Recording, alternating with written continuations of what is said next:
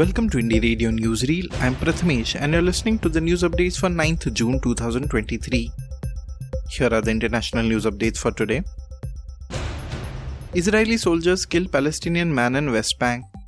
On Friday, Mehdi Biadse, a Palestinian man, was killed by Israeli soldiers at an Israeli army checkpoint west of the West Bank city of Ramallah. The Palestinian Liaison Office of Security Coordination with Israel informed that Israeli soldiers opened fire and killed a Palestinian at Rantis checkpoint west of the city. Meanwhile, Palestinian eyewitnesses said Biadse arrived in his car at the checkpoint where the soldiers asked him to get out from his car. A fight between him and the soldiers erupted, which turned into hand fighting and ended with opening fire that killed Biadse. An Israeli army spokesman said that Biadse attacked the soldiers and tried to grab one of the soldiers' gun, adding that the soldiers then neutralized him. Floods in Kherson leave 8 dead. On Friday, Russian authorities confirmed that flooding caused by the destruction of the Kakhovka Dam has left 8 people dead so far. The new Kakhovka mayor, Vladimir Leontiev, confirmed that 5 cattle herders drowned while 41 other people were injured in his district. Kherson Governor Vladimir Saldo denounced that the Ukrainian bombings left 2 people injured and 2 dead, including a 33-year-old pregnant woman. He also mentioned that over 5,800 people were evacuated from the flooded areas. El Nino has officially arrived. El Nino has officially returned and is likely to yield extreme weather later in 2023, according to an advisory issued on Thursday by the United States National Oceanic and Atmospheric Administration or NOAA Climate Prediction Center.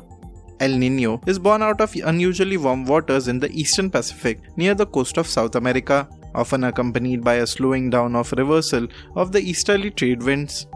The last time an El Nino was in place, in 2016, the world saw its hottest year on record. Now to the national news stories. CBI forms SIT to probe Manipur violence.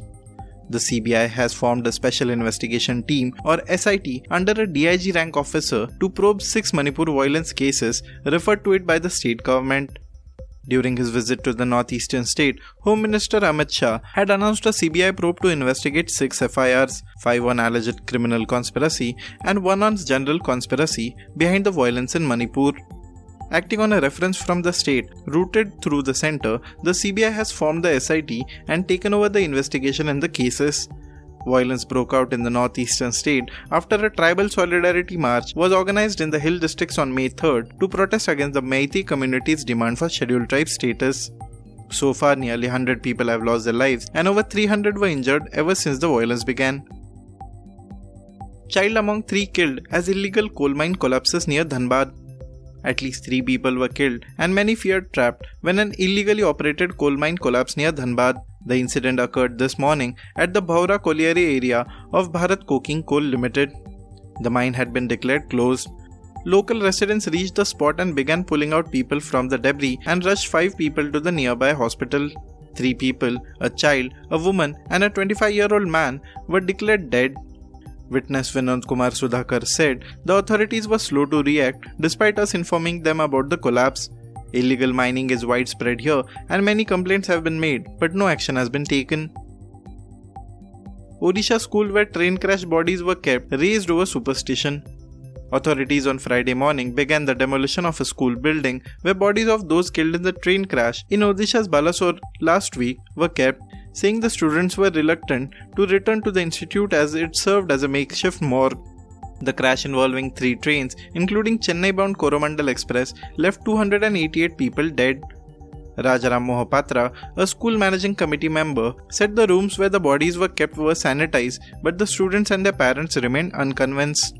On Thursday, Balasore District Collector Dattatray Bhausaheb Shinde visited the school and said it would be demolished if the committee submits a resolution.